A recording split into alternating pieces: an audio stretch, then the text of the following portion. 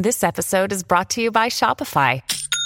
Forget the frustration of picking commerce platforms when you switch your business to Shopify, the global commerce platform that supercharges your selling wherever you sell. With Shopify, you'll harness the same intuitive features, trusted apps, and powerful analytics used by the world's leading brands. Sign up today for your $1 per month trial period at shopify.com/tech, all lowercase. That's shopify.com/tech. You're listening to On Point with Alex Pearson on Global News Radio. We have created a monster, and we only have ourselves to blame. Gone are the days when we fact-checked, investigated, and gave proper due process to the stories we see and hear. All it takes to get mainstream attention these days is your cause, your sob story, or a funny moment to go viral. But as we see time and time again, there is always another side to these stories that surface within hours. And that new information often changes our opinions, the context, or how we might be affected by the content. The latest example is Keaton Jones, the 11-year-old whose tearful story of bullying was filmed and thrown on the web by his mom. 23 million people passed it around. Social media was a revolving door of tears, sorrow, empathy, hashtags, and Hollywood hugs and gifts. No one investigated it. It was just out there, morphing into what we wanted it to be instead of what it actually was, which is a boy being used by his parent to get fame. And what it is a perfect example of why the media needs to do what social media can't and won't, and that is get the facts and get it right. Shortly after Keaton's story went viral, we learned his mom has an affection for the Confederate flag and spewing racial comments. Her PayPal account is a dead giveaway for its opportunism.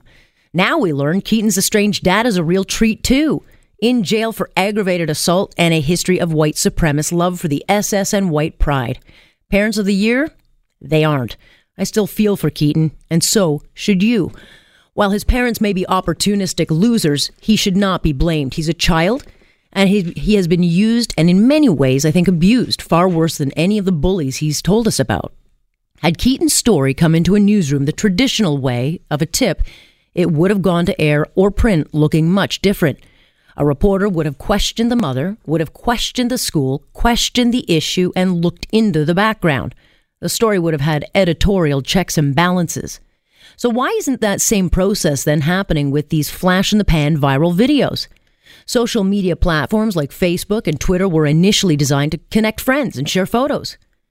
They are now news platforms billions around the world turn into, and then share, and share, and share. Facts be damned.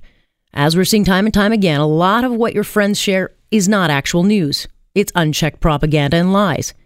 It's divided people, politics, and created a growing mistrust in media. And that's why traditional news must be better. In our 24/7 news cycle, the need for speed and getting it first is coming at a cost. Mistakes are being made.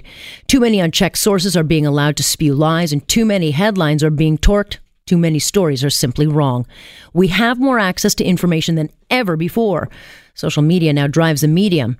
It's given everyone a platform. Everyone has an opinion, and everyone gets a say. It's not making us better. It's just making us louder. And it's time to stop, step back, slow it down, and start getting it right. And that's my point on point. Hi there, I'm Alex Pearson.